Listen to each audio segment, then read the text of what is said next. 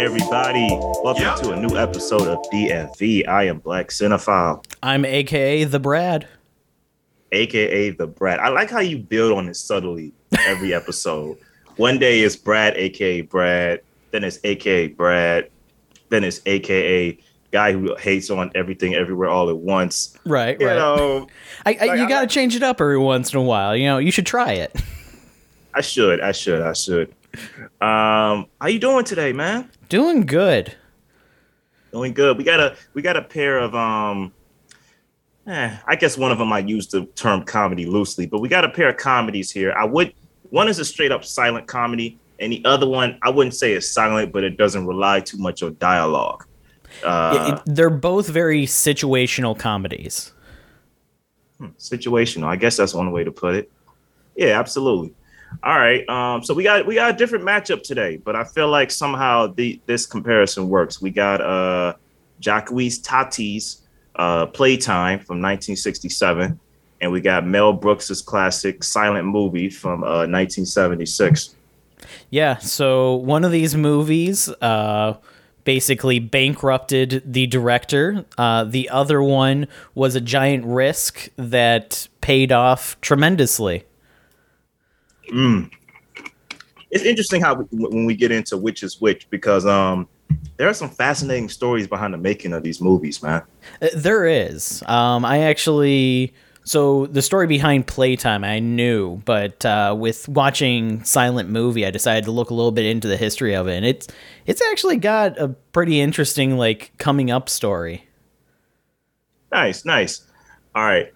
So do you I'll take Playtime, you take Silent Movie. How does that sound? That sounds good to me. All right. So let's just hop right into it, folks. You know what we do here. Like, share, and subscribe. You know, give us feedback. Let us know which of these two films you like or which one wins out. And here we go. All right, man. I meant to ask you. We starting chronological? That's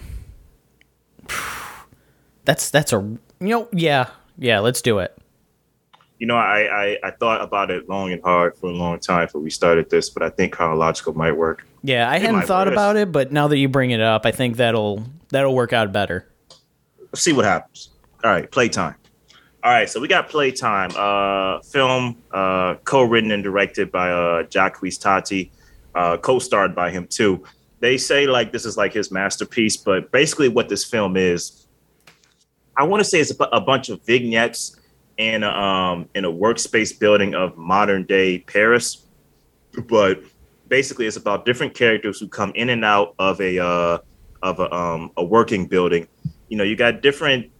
It's hard for me to put this into words. There's vignettes and there's characters. There's of course Tati's character of Monsieur Hulot, who is a popular character from his other films, but he's barely in this because he wanted to kind of, I guess, be behind the scenes more with this movie. But There's the airport, there's the offices, there's the trade exhibition, there's apartments, the Royal Garden, and the carousel of cars. All of these are like sets that are not sets within the film, but all of these are different locations within the film where people come in and out. And we run into different comedic situations throughout the film. You know, we start at the airport all the way to this restaurant, and things get more and more zany as the film goes on. And in a very, very, very broad sense, that's what this movie is about. It's a futuristic, consumerist Paris is how Wikipedia describes it, where it's set at. And it's really about our director, his character is kind of the outlier to this world. He's trying to conform to this very futuristic, sleek, but very confusing world. It's kind of like when you see old people try to work smartphones and they know how to press play and stuff like that, but it's why is everything so complex? I didn't grow up with this. Mm-hmm. That's kind of how our main character feels in this movie. I don't know. So this is my first time watching this. I had begun this once before, but again, you know me, I get sidetracked. When was the first time you watched this? So the first time I watched this one was a couple of years back when it popped up on a top 100 most influential movies in cinema list. and this one was near the top, like it was in the top 20. So when I was going through the list and watching them, I got to this one. That was the first time I saw this movie. And the first time I saw it was, my initial thoughts were, I have no idea what I just watched. That was just a weird movie. And then I started looking into it more, and then I watched like clips of it, you know, and kind of like got some of the inside jokes and the little background patterns that are going on throughout the movie. And this time when I watched it, I had a blast with it because I got every reference point. I was like peering into the background where there's entire stories going on in the background of this movie while you're sitting in the foreground of it, watching what's happening with the characters that are talking. So it's... I was waiting to hear what you were going to say for your description of this movie, because I try to keep it broad, man. Right. Because I know this is one of those films where I was hoping you would say that, because I didn't look into anything with it. I know who Jacques Tati is. Like, I know like Criterion has like a collection of his films, and this is something by him that is kind of revered. But I didn't want to brush this film off so quickly and so ruthlessly, because I wanted to hear from you why you like this so much, because you had told me before we did this episode, you said, "Oh man, this is a film I need you to watch." And I was like, he knows what playtime is? I was like, oh, okay, well, I guess I'll check it out again, because I almost checked it out once. But again, when it ended, I was looking at the screen. I was like, because I did get distracted at some moments. I ain't going to lie to you. Some moments did keep me distracted. Like, man, I just don't know what's going on. Like, I just don't get it. But I figured like maybe there's something deep going on here that I didn't catch the first time. So the first time you watching this, I had the same exact thoughts of, what did I watch? What did I just miss? How is this so influential?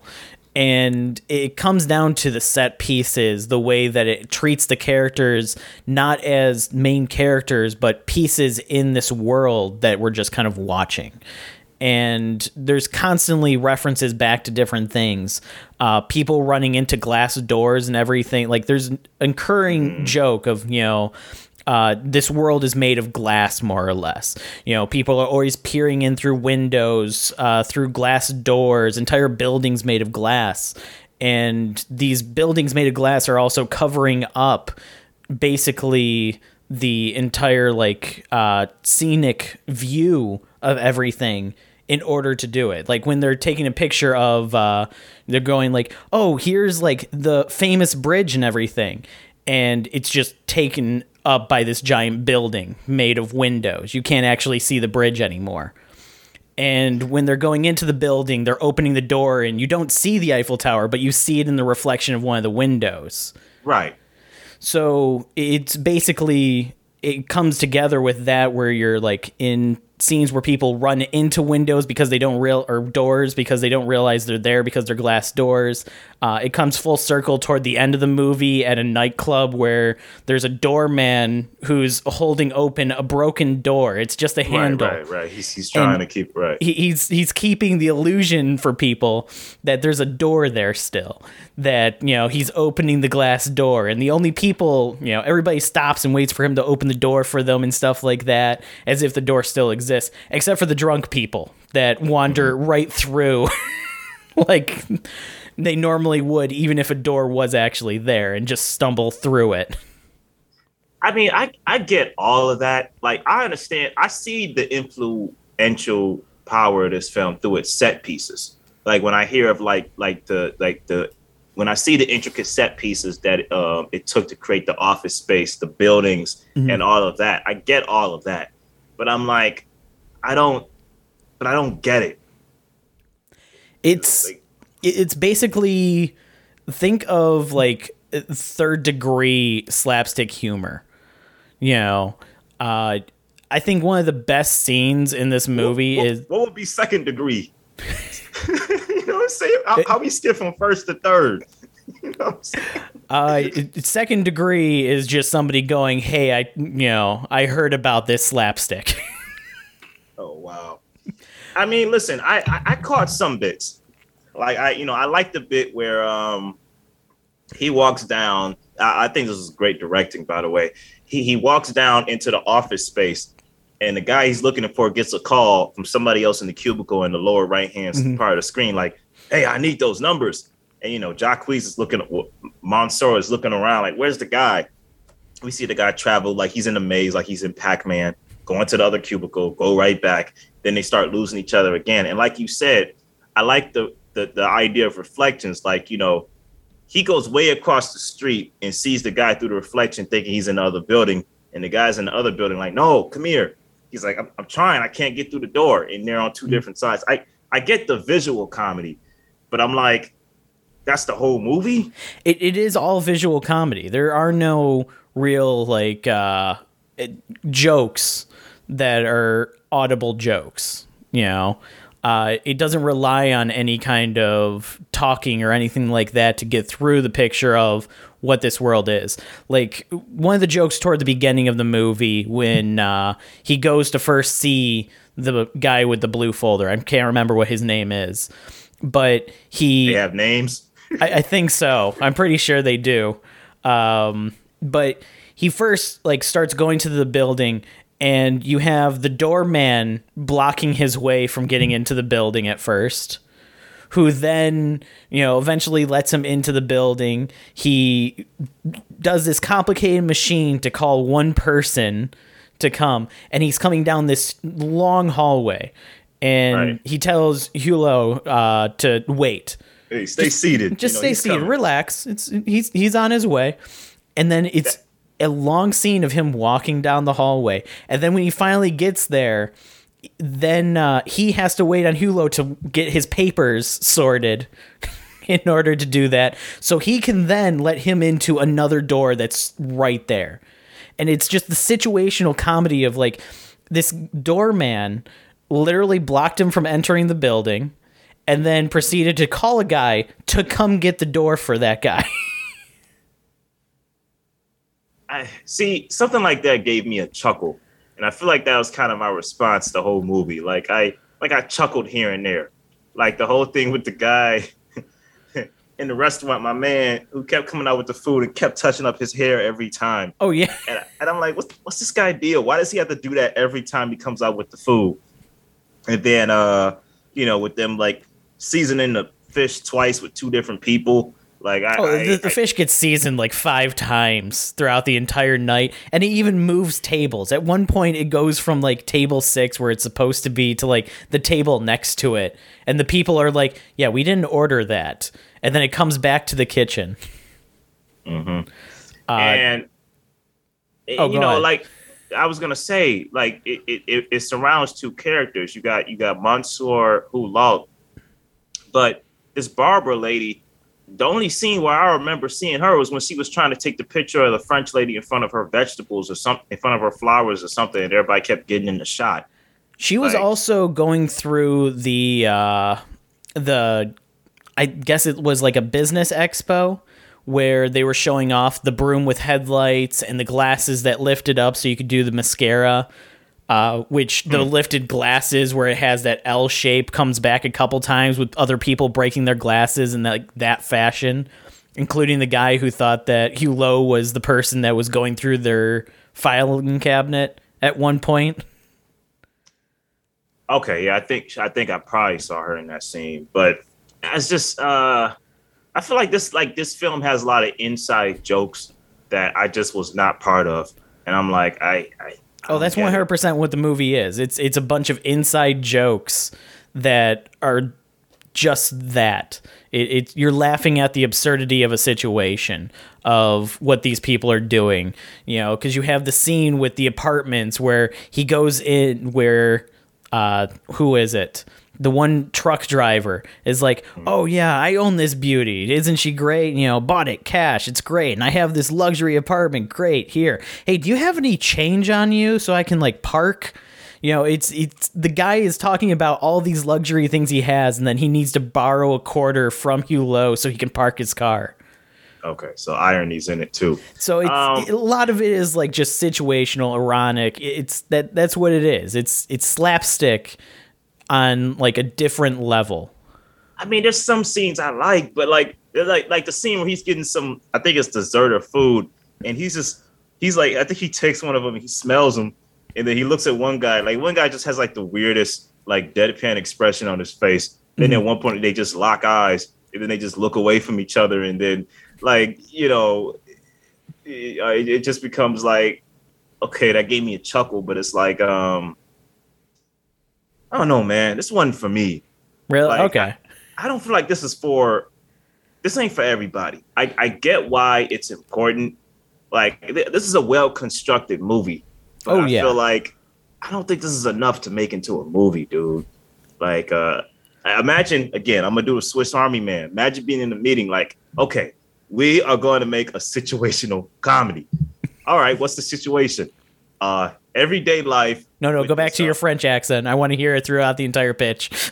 No, I already embarrassed myself. I thought I could do it well. I can't. Situational comedy with the idiosyncratic mistakes of everyday life. Okay, what's the character? What's the conflict? That's it. Yeah, there is no conflict. And I'm like, man, this was turned into a whole movie. So give us a little clue into like the backdrop on how this was made. So this one was basically, it was, I'm trying to remember his name, Tatis, trying to make a perfect film where everything is controlled chaos. Good job on that, buddy. Well, he hit his mark. He said that playtime is actually exactly how he wanted it to be, and there's nothing about it that he would change.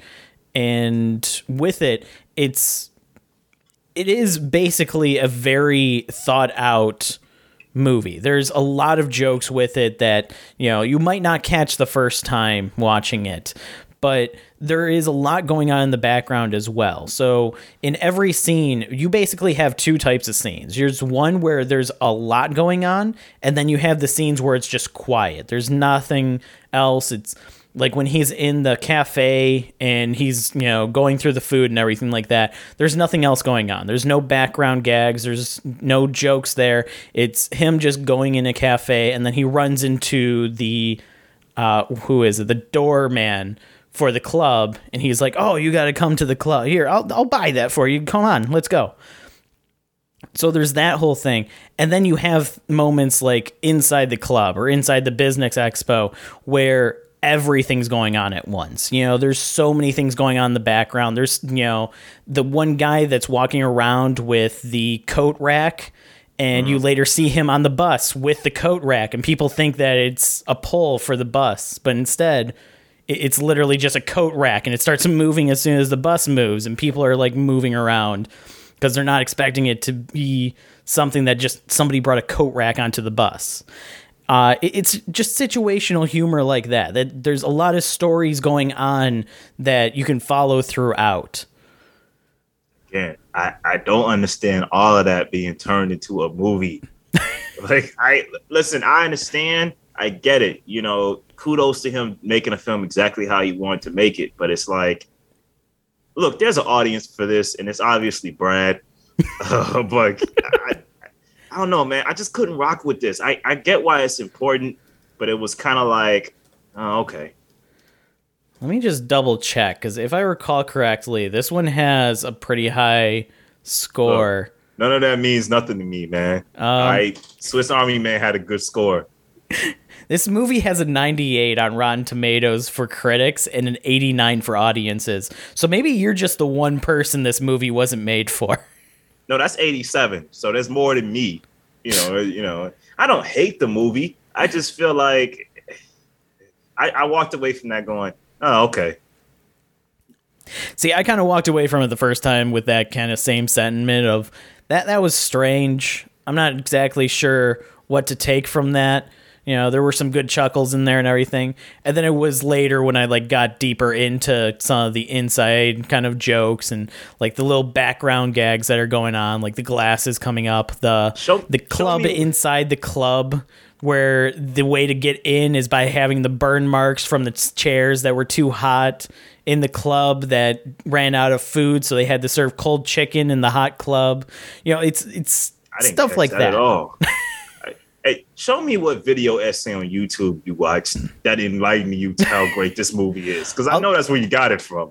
No, it wasn't a video essay. It was there was a thread on, I think it was the Reddit? IMDb forums, but I've got to believe somebody cached it somewhere. I'll find it and I'll send it to you, because it's like a list of like all the little different background jokes that you can watch out for in this movie.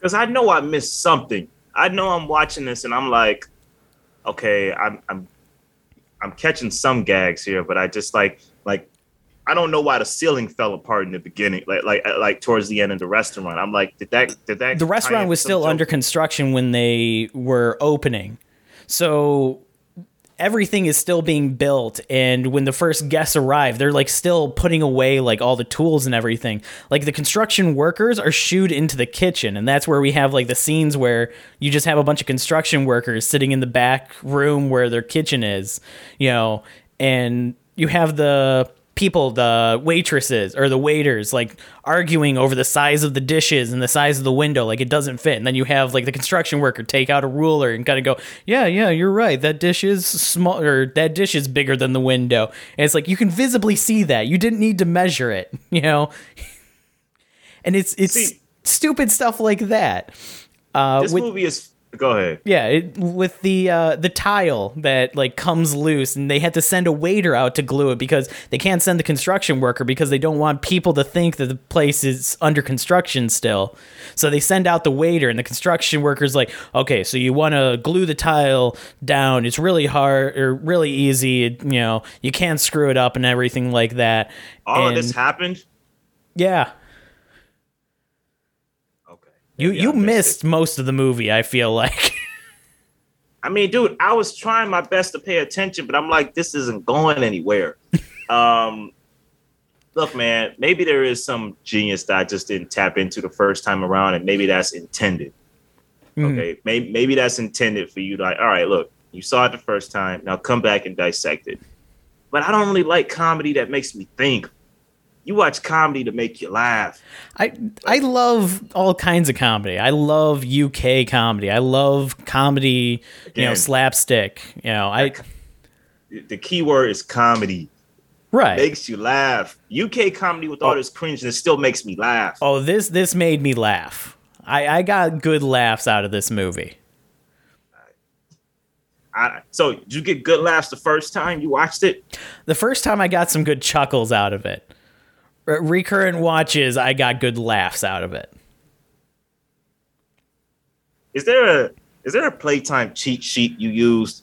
Because I feel like that's how you got so enlightened with this. Like I said, I read, there was back on the IMDb forum days and everything like that, there was kind of like that huge thing where people were like posting, the different background jokes and everything that like came full force through it. And I don't remember all of them. There's just some of them I remember, and some of them, like watching the movie again, I'm like, oh yeah, that's that part. Okay, yeah, and then that has here comes that. All right, man. I mean, so what? I just go to Letterboxd now. I guess, yeah. All right, man. If you find it, just let me know, because I know I missed something here, but it was like first time watching it, it didn't sell me, dude. I'll find it and I'll throw it your way, because yeah, this movie, there is a lot to it. I will say that. It is a lot of noise that is overwhelming to tell exactly what's going on in the noise. I see the well-crafted construction behind the film. That doesn't go unnoticed. Mm-hmm. I don't get the point. You say, oh, it's situational comedy. All right, that's a type of genre. That's that. Like, what is the point? There really isn't a point to it. There's no like. Right, they save the hero saves the princess at the end of the day. There's no point like that to it. Let me tap into my Seinfeld. It's a film about nothing. Yeah. Is that what you're telling me here? Pretty much, more or less. Right. It's a film where you're just laughing at the absurdity of situations that people are put in, and the way people react to said situations. Like seeing a broom with headlights on it, and everybody's like, oh, that's very interesting. And then they show it going, headlights. Yeah. And then they show it going under the desk, and then everybody's like, oh, that's what it's for. Oh, that's genius. Oh, that's really good. I could use that every day now. As if all of a sudden it makes sense that there's headlights on a broom now that it's gone under a desk. You know, and then that wouldn't make sense at all. No, that's the joke. It's completely absurd, you know, that people are like, oh, that makes sense now. Oh, wow, that was the joke. That's the joke. That's the joke. All right, folks, 2.5. I'm done here. I might revisit it someday, and I might change it one day, but as of now, look, canceled. I'm walking off the podcast. This is the moment. I like the directing of it, okay? I think the directing is good. It couldn't... Listen, man, I like cinema that makes me think, but when you tell me comedy, I think comedy. Like, there has to be some kind of laughter. This is comedy. I disagree, Gary. I disagree. Put up that Adam Sandler gif. I disagree. This one's a 4 for me. It's I love this movie. It's got so much going on with it that I hope that you watch it again and I will. You get through it and you're going to come back and be like, okay, that was a much better movie than I originally thought it was. Because when I first saw this on like the 100 most influential movies kind of list, the British Film Institute one. I think so. I can't remember what list it was, but I remember kind of like going through the list, and when I got to this movie on it, I was like, okay, that stood out from everything else. Like everything else I understood, this one I really didn't. And then it took some like looking into to see why it had made that list for me to go, okay, I can appreciate this more now. Okay. For what it did. Makes sense. I mean, yeah, I'll give it another shot. Hey, no problem. We'll see how it goes. But alrighty. I'm all set on this one. You? Yeah, I don't know that there's anything else I really had to say about this one. There's one other scene that I absolutely love, which is the apartment scene when they're in the like glass apartments and everything, and you can see all the people and they're all watching the same show and everything like that. Just when it comes to like the cinematography of that scene, absolutely love it. Because it's like the window into these 4 houses that are all subject to the same show at the same time. Like that's the thing that they're all tuning in for. I love the imagery of that one. There is a little bit of like a reference in that one to something else. I can't remember what it was, but I love that scene just for the cinematography of that one. Okay. Yeah, I mean, you know, I'm willing to accept that maybe there's some things that I missed that I need to rewatch. I would do that. You know, I mentioned a bunch of stuff that you just went, I didn't notice that. I wasn't aware of that. So yes, there is a lot that you missed. You know, because how fun is it to watch a film where a whole plot goes on in the background that plays into effect 70 minutes later into the film? Isn't that fun? It's called Chekhov's gun, and it's in a lot of movies. Whatever, man. When I hear comedy, I hear comedy. All right, let's move on. Let's move on to now. This is what I would call a comedy. Yeah, this one is pure slapstick comedy. So Mel Brooks, A Silent Movie, follows the story of Mel Funn along with Dom Bell and Marty Eggs, played by Dom DeLuise and Marty Feldman, who are trying to put together a movie to save Hollywood. And of all the things, they decide to put together a silent movie 40 years after the last one came out. But the big draw of it is they're going to have many big stars in this one. So among those stars, you have Burt Reynolds, James Caan, Liza Minnelli, Yeah, Liza Minnelli. Liza Minnelli. I almost said it wrong the first time. And like Paul Newman shows up in it, who I can't remember if he actually gets in the movie or not. I remember he asks if he can be in the movie, but they act like they're not going to sign him into the movie. But Right. Among it is just their adventure of trying to form this movie that originally they're told no, they cannot make because it's absurd to make a silent movie in that time. No one's gonna go see that. Yeah, nobody's gonna want to go see that. And that's the recurring joke throughout the entire movie is nobody wants to see it, but the movie itself is a silent movie about making a silent movie or getting together all the pieces to make a silent movie with slapstick at full force throughout the entire thing. And that's the general synopsis for this one. So, have you seen this movie before? No. Okay, so this was their first time watching this as well. It was. Okay. Was this your first time? Yes. Prior to you recommending this one, I hadn't even heard of this movie, to be honest. Mm-hmm. Yeah, man. What was I about to say? Yeah, dude, I had always had this film on DVD because I had got the Mel Brooks collection from Sam's Club, and where it had like all of his greatest hits in one package, with Young Frankenstein, Blazing Saddles, and all that. I feel like, all right, why not get this? I liked Young Frankenstein when I saw it. So I'd always wanted to watch this film. So I figured like, okay, I know Playtime is a film that doesn't use much dialogue. So why not pair it with silent movie? Look, man, as much as I didn't understand Playtime, this isn't a bad pair of films. Like, this works very well. And I'm grateful to have finally saw this movie, dude. From the moment the pregnant woman got in the car and it started leaning up, I was dying, man. Like, this movie had me from the first scene. Yeah, this movie definitely takes slapstick and runs with it in every direction. And I love that it actually has some callback jokes as well, like the Coke machine that just flings Coke in every direction. Mm-hmm.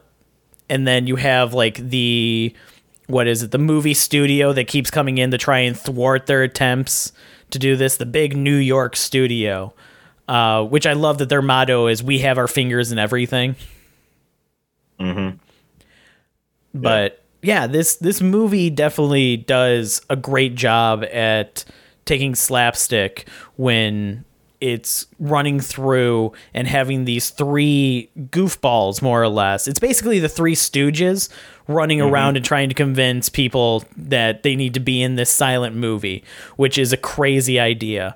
And you have the recurring jokes with like the newspaper guy who every time they book a new celebrity, this guy that runs a newspaper stand has a giant block of newspapers thrown at him and knocks him unconscious. And then the block rolls over and it zooms in. And it's like, Burt Reynolds signed on for Mel Fun's new movie, a silent movie. And same thing happens with every other actor that's brought on. If I recall correctly, James Caan was practicing boxing at the time, and he had a trailer that had a loose spring on it. So the whole trailer is bobbing around the entire time they're inside of it. So anytime anybody moves, they're all shifting around. Yeah, man. That's hilarious. I was about to say that I like... what was I about to say? I was about to say that I really liked how the only person that we know that is known for like silent work, a really famous mime, what's his name? Marcel Marceau is the only person that says one word of dialogue in this movie. They ask him, "Hey, you want to be in our film?" He, in his mind, he goes, "Oh, no." Mel Brooks gets off the phone like, okay. He's like, it's ironic that the person that's known for being silent makes the only line of dialogue in the movie. Right. The only spoken word. And I love his response to it when asked, like, is he going to do it? Is, I don't know. I don't speak French. Right. Wait, right. Yeah, man. Dude, so many great moments. Dude, Marty Feldman, he's the MVP, man. Oh, yeah. He just kills it in this movie. Like, I love him in Young Frankenstein. But in this film, dude, he's just his. Even though he's kind of a pervert, it just makes you laugh how he gets caught into these situations. Like in the one moment he meets a woman where he says, "Hey, you want to dance with a aggressive pervert?" mild mannered pervert. And she says, "Yes, absolutely." He gets lost in the crowd, and she's dancing in the middle of folks dancing to the music, and he can't get in to the point where he finally lunges himself in. Then everybody scatters, and then she scatters. Yeah, she's like, "Oh, well, everybody's done dancing now. I'm gonna go." I'll say this, man. As much as Jacques Tati put a lot of craft into Playtime, there's some great crafty visual gags in this movie, man. Mm-hmm. Like I love it. Like you got characters that the visual gags are funny, but I like how you can picture exactly how somebody's saying something. Like you don't hear Bernadette Peters speak, but Baba Lou, you can picture her saying it that way by the way her voice moves. And you may not know what Marty is saying to a certain woman that he's trying to get close to, but you can tell like he's being really creepy. Mm-hmm. And then when he gets smacked, you're like, oh yeah, he definitely was saying something, pervy. Right. And a funny scene is it looks like the actors are having fun in this. Like it looks like Burt Reynolds, James Caan, they're all having fun in this movie. Oh yeah.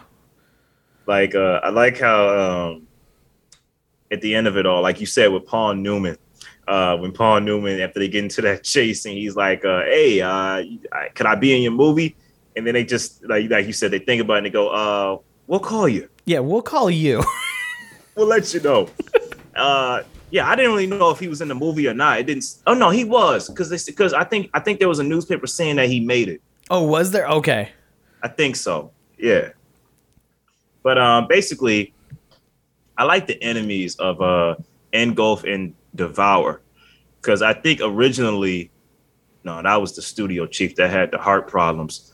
But Engulf and Devour kind of want to take the studio down that the big picture studio down. So that's the other studio is a studio that Mel Brooks is working for to try to revitalize his picture. So I like how the bit with the smacking, where the guy he went through each minion. He smacked one all the way to the last one. The last one smacking him. And when he gets told to discipline them again, he says, "I want you to do to him what I do to you and pass it down." Yeah, he smacks the first person and goes, "Pass it down." And then it proceeds to go down to the last guy, who then smacks the person instead of getting smacked, and it comes all the way back and smacks him. Right. And this is what I was about to say about visual gags. I love how they're in the hospital, and Marty's messing with the heart machine, and then Dom DeLuise messing with the other side, and they start playing the ping pong game. I was like, dude, it don't get more intelligent slapstick than this right here, man. Well, even before that, you have the visual gag of when they're coming up to the nurse and everything. She's not paying attention to anything that's going on around her, and you like pan to the monitors behind her, and you have, one guy has fallen out of his bed, the other one, like his bed is like crunching him together and everything like that. Oh, right. Yeah. I can't. One of them was like in a cast, and the cast was flailing about because the wires on it were getting all tangled. I couldn't tell what was going on with the other one. It was like he was pulling out his organs or something, but it's like, I don't think that would make it into this movie. So it had to be something else I just wasn't getting. Yeah, I know I could notice some of them. Some of them didn't quite make much sense. Yeah. Yeah, man. Okay. The Coca-Cola machine that you talked about earlier. I think that's my favorite joke in the entire movie is the end joke for that one. With them using them as grenades, more or less. Right, and then Don DeLuise gets up there, and I don't know what happens. Does it hit him in the crotch? What happens there? Oh, yeah, because he's covering all three holes, but he's covering one of them with his crotch, and then that's the one that the can comes out of. And then he turns around like, they're right. It is the real thing. That was funny, man. Like the Burt Reynolds scene in the shower had me dying, man. Oh, where they're just slowly more hands are appearing as he's like soaping up. Right. That had me dying. The James Caan scene was kind of funny. Like I liked how he kept accidentally knocking everybody out. Oh, when they were outside with the boxing gloves. Right. And the Anne Bancroft scene was pretty funny. But I just like that the gags a minute, you know, they 9 times out of 10 they don't fall flat. Mm-hmm. Like it always keeps you chuckling. It's like I went from chuckling to like belly laughing. Oh yeah. Yeah, even when the joke doesn't land, there's another one right around the corner. This movie takes that approach that, you know, it takes quality jokes, but it throws them at such high quantity that if one of them doesn't land, you've forgotten about it and you remember all the ones that did. Mm-hmm. Yeah. I would agree with that. And you can always catch something. This seems like one of those films where you can always catch something on a second viewing as well. Oh, I gotta believe if I played this one through again, there's a couple jokes that I would get that I didn't see the first time or something. Mm-hmm. So, how many male films have you seen? I've seen Blazing Saddles. I've seen Young Frankenstein. I've seen. Let me pull up his entire filmography. Seen Spaceballs? Of course, I've seen Spaceballs. I wish that we could get a sequel to Spaceballs. Nice. See, I would assume that you have seen Spaceballs. Oh, that yeah. Seems like your type of show. Your type of movie. Yogurt, Pizza the Hut. Of course, I've seen Spaceballs. I did go to a convention that was focused on Star Wars, so yes. I've seen everything that parodies it as well. Of course. How could I forget? How could I forget? Let's see. That's your thing, man. Oh yeah. I see. I've always wanted to watch High Anxiety, but I want to watch Vertigo first, being that that's kind of like a satire of Vertigo. I don't think I've seen that one. Let's see. I know I started History of the World Part 1, but I never finished it. Dracula Dead and Loving It looks stupid. The Producers, I've seen that one. I saw the remake of that one with Matthew Broderick and Nathan Lane. I haven't seen the remake. I've saw the original. Okay, yeah, I gotta watch the original. But I've seen a good. I've seen like Young Frankenstein, Spaceballs, Now Silent Movie. I think I saw Life Stinks a long time ago, but I barely remember it. But Stu's a heavy hitter, man. Like he's always made like pretty solid comedy. Oh yeah. Like he makes the kind of comedy that doesn't age. Watching this kind of makes me want to get into Blazing Saddles because I heard like that's like the #1 classic. Oh, you haven't seen Blazing Saddles? I've seen scenes from it. Okay.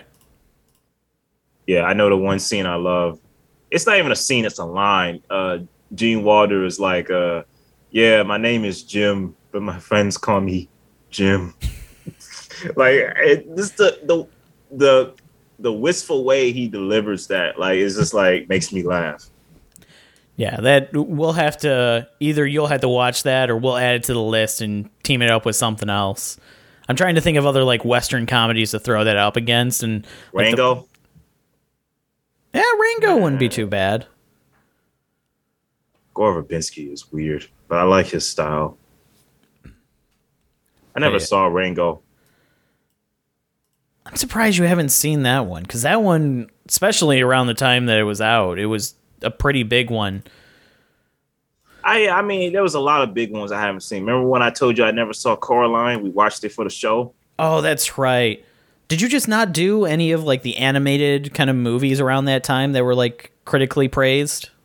I think I had always tried to get around to watching them, but no, I didn't. Oh, okay. That would explain it. Because, yeah, I think there's been a lot of like the animated ones I've mentioned. You just go, yeah, I never seen that. And it's like, how?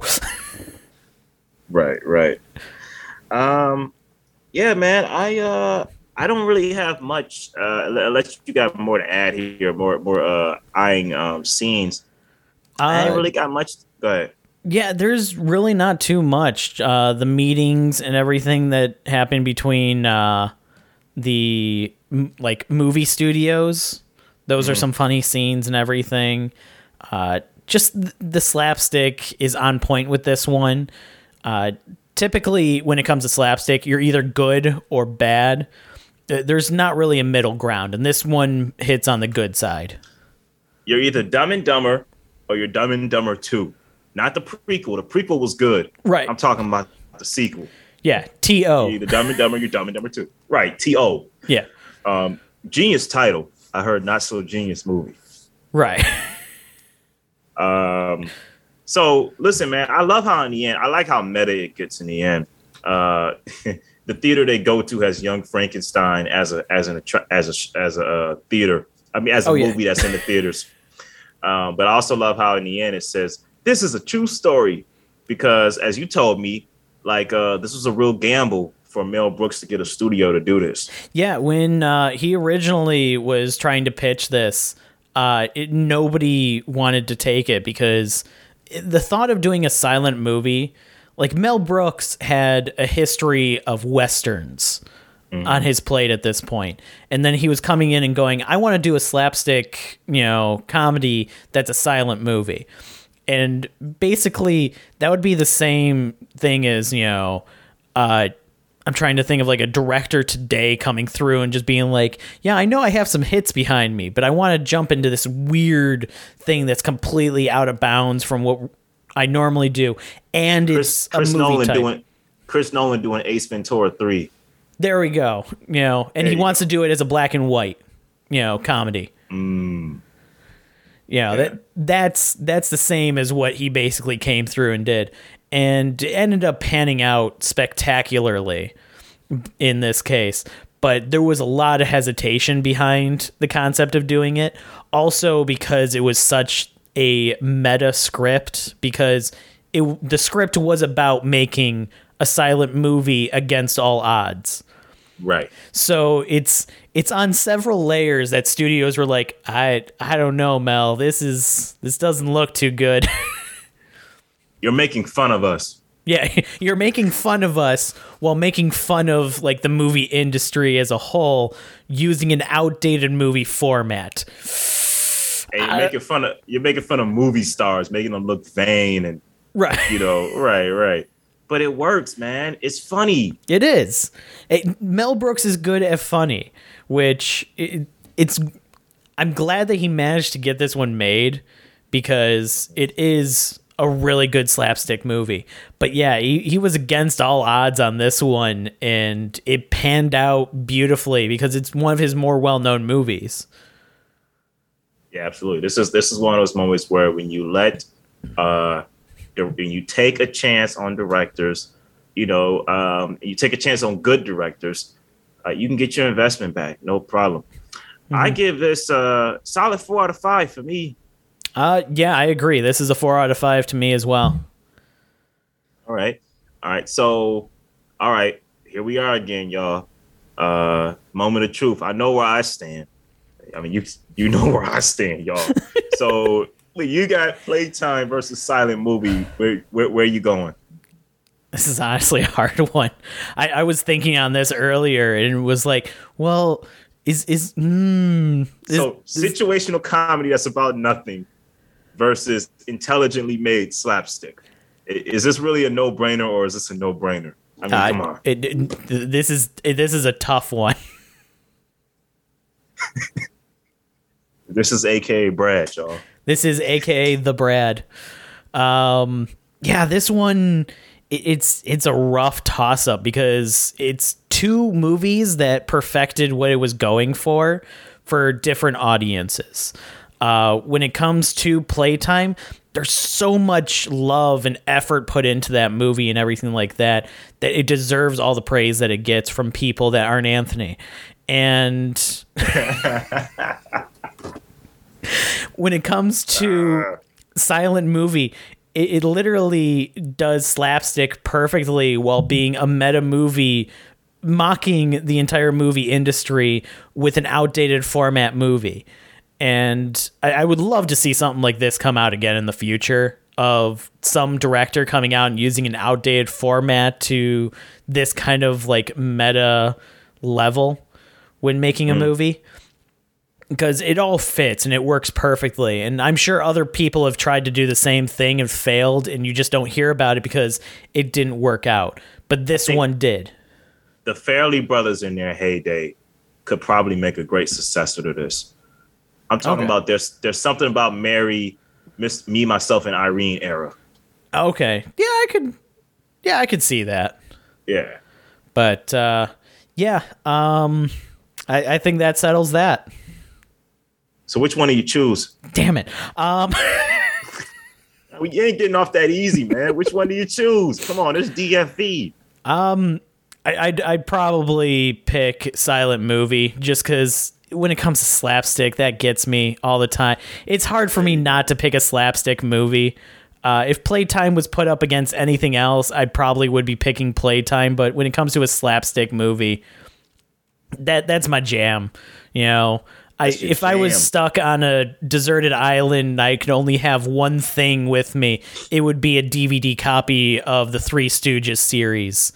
You know, really, that's your show, huh? That would be one of the things that would keep me entertained throughout. Okay. You ever see them at the Redford Theater? No. See, now I could watch this at the Redford Theater. This seems like a Redford Theater type of film, silent movie. Mm-hmm. Yeah, I can definitely see it. Maybe. Yeah, I can't even see Playtime, to be honest. All right, folks. Before we get out of here, it's our favorite recap moment. What we've been watching. Did you see Nope? I did. Have you seen it yet? Man, I think it's gonna be a while before I go back to the movies for personal reasons. But okay, so I won't get into any spoilers for it. How'd you like it? Just tell me, because I've heard mixed things. I liked it. So to put into perspective with Jordan Peele's other movies, I think Get Out is still at the top, followed by Nope, and then Us. Also, in your opinion, it's better than Us. I think it's better than Us. About. Yeah. So I like this one more than I liked Us, more or less because my problem with Us is it presents this weird idea and then it kind of just goes an end of movie. And you're just like, but wait, what? No, that doesn't make sense, though. It has a weird idea. Let's just sit with it for a while. Yeah. I mean, I feel like Us is a cult favorite. Like, it comes off like John Carpenter's, what was the movie he made? I came here to chew bubblegum and kick some ass, and I'm all out of bubblegum. Which movie was that? You know what I'm talking about. I know what you're talking about. Had the wrestler in it. It was They Live. They Live. Like, it's called They Live, right? It's called They Live. I don't know. This isn't a Sinbad Shazam moment. It's called They Live. Okay, it's called They Live. All right, so okay, yeah, I just pulled it up. Yeah, that's the one. I look at Us as that kind of movie. Like it's a cult favorite. Yeah, Yeah, I'm not saying Us is a bad movie. Right. Don't try and think that I'm saying that Us is a terrible movie. I'm saying in his three movies, it's right now my order is Get Out, Nope, and then Us. Okay. Yeah. Nope, without spoilers, gave me a new nightmare fuel for noises that I will never forget. Now, is that just you, or is that intended? No, it's very intended. It is okay. It is extremely intended to be a new horrible noise for people to have in their brains to never forget. Is it worse than from Hereditary? You never saw Hereditary, have you? I have seen Hereditary. Okay. Yeah, because it's the same person that made Midsummer. Right, Ari Aster. Yeah. No, it's worse than that. Okay, all right. See, now I've heard mixed reviews. I've heard some people say, yeah, man, I liked it. It was good. It had, and it's Jordan Peele. He gives you something to chew on and think about. And I've heard some people say, man, that was trash. I can't believe I wasted money on that. Like they're either like it's like Black Swan. You either love or you hate that movie. I love Black Swan. I feel like the people, and I don't want to be this is dig at the people that didn't like it, but you didn't get the message, or the message didn't appeal to you that he was saying. Right, it didn't grab you. Yeah, it didn't grab you, or was already a message that you didn't agree with, so you didn't like that he was pushing that message. Right, because somebody like I think the movie hasn't been spoiled, but its message that it was kind of saying kind of got spoiled for me because my friend told me, I saw it and I kind of said, all right, I guess that was what it was. And then I went home and I looked up even him talking about it and I said, oh, I get it now. And it gave her something to chew on. She says, yeah, I liked it. Because her initial response was, I said, hey, did you like it? I did not like it. I was like, that's not good. She said, no, let me explain. And then I said, oh, okay, I get it. It's something you got to think about. Yeah, man, I really want to see Nope. I might see it in its later time at the movies, but by the time it gets taken out of the IMAX theater, well, I'll see. But okay, before we go, BCS. You see the latest episode? Yes, we finally got a conclusion. Well, maybe not. We finally got another Gene episode. Yes. Dude, I loved it, man. From start to finish, it was the greatest kind of subversive moment of tension that the Breaking Bad verse could give us, man. Because I was like, man, what is going to happen with Gene and this crazy dude, man? And then Carol Burnett shows up. Yeah. I'm like, that's Carol. It turns out that's Homeboy's mom. And, after all, Saul fixes a problem the best way he knows how. He says, let me just teach this guy how to scheme. And let me get him through a single scheme, not teach him how to do it. Let me get him a taste of what it's like. Yeah. Give him a taste of the life. Yeah, man, I liked it. I thought it was thrilling from beginning to end. I loved the story with the security guards and the Cinnabon. Oh, dude, this is great writing right here, man. I love the moment where he's trying to get the security guard to not turn around. And it's like that moment in that season finale where he took the stand and he said some powerful stuff. Oh, about his brother, like never believing in him and stuff like that, and how he literally was against all. Yeah. And then in the end, he told Kim, because she was like, oh, man, I'm sorry that you had to say all that out there. He says, did you think they bought it? Yeah. And, it was pretty good, right? All off the top of my head, too. Crazy. I think they bought it. It's really working out. And here's the thing I kind of discover about Saul, and this is my interpretation. I think he tries to make it seem as if he doesn't care about the things he say that are true, and he tries to hide it through schemes and plotting. But it's like he does care about his brother. He does feel sad about what happened with his brother. You know what I mean? Like, well, yeah, because there's that pause when he's talking about it, because he's like, my mom and dad are gone, my brother. Yeah, and it's like, wife, oh yeah, and I feel like he leans into his deepest, darkest regrets when he's really trying to sell something. You know what I mean? When he's really trying to sell a Saul Goodman moment, he's like, all right, let me reach down into my deepest fears. Let me pull back the veil here and let me reach down into something to get this working. Because everything he's saying isn't a lie. He's like, I got nothing. What do I have to live for? You go home to a wife. My wife left. It's not a lie. Yeah. Yeah, he lost his life. His life is gone. He's now the manager of a Cinnabon who goes home to an empty house with nothing to do. And it's like, yeah, it's all truthful. And I love how we get that little bit of, he's telling this lie, but it's not made of lies. He's basically making this story of truths.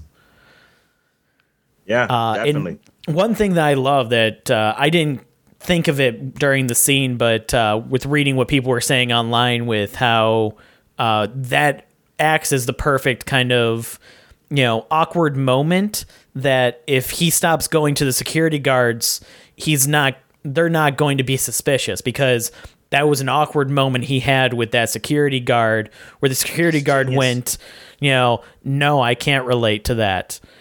And that's when he like left and was like, I think I'm taking up too much of your time. And he left, and it's like, now he has no reason to go back to the security guards. First off, because the scheme's done.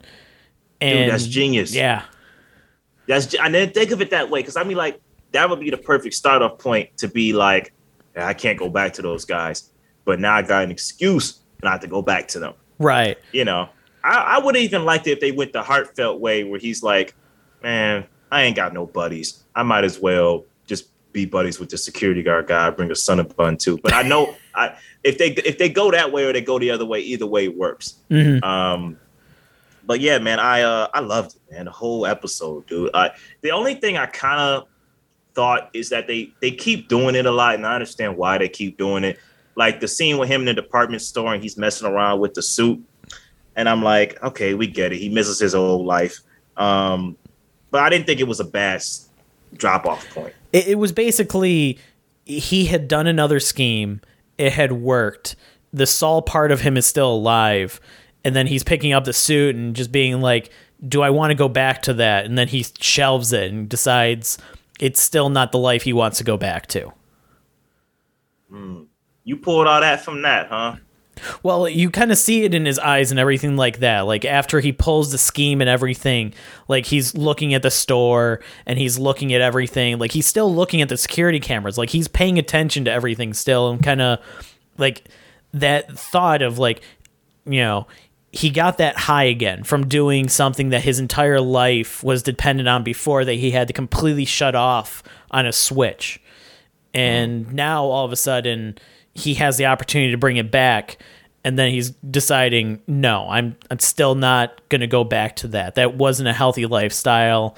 Even though it was a distraction from everything else, it wasn't healthy for me. Okay. Maybe. Yeah, it makes sense. It makes sense. I would say, do you think more problems are going to arise with our boy that he showed him how to do a scheme? But you know what the title of next week's episode is, right? Yeah. DB. Yeah, it's coming.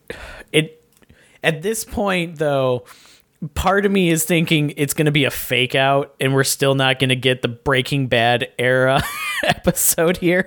I don't think they would do that to us. I don't know, man. I don't think Peter and Vince would do that, man. Because the stills for the episode are all stills from the Gene timeline. They show stills? Yeah. I never look at stills. I just wait for it to come on and watch it. Well, the only reason I saw them for this one is because everybody's talking about how the title was revealed to be Breaking Bad. And then everybody's going, but they also released the stills for the episode, and they're all a part of the Gene timeline. So what the hell is going on with this episode? But it makes perfect sense, though, because it's like, I mean, look at the evidence. The episode where Saul showed up was called Better Call Saul. I mean, come on. Even if it's just a cold open, I would be okay with that. Like, you know. Yeah, we'll see. We still have 3 episodes or 2 episodes.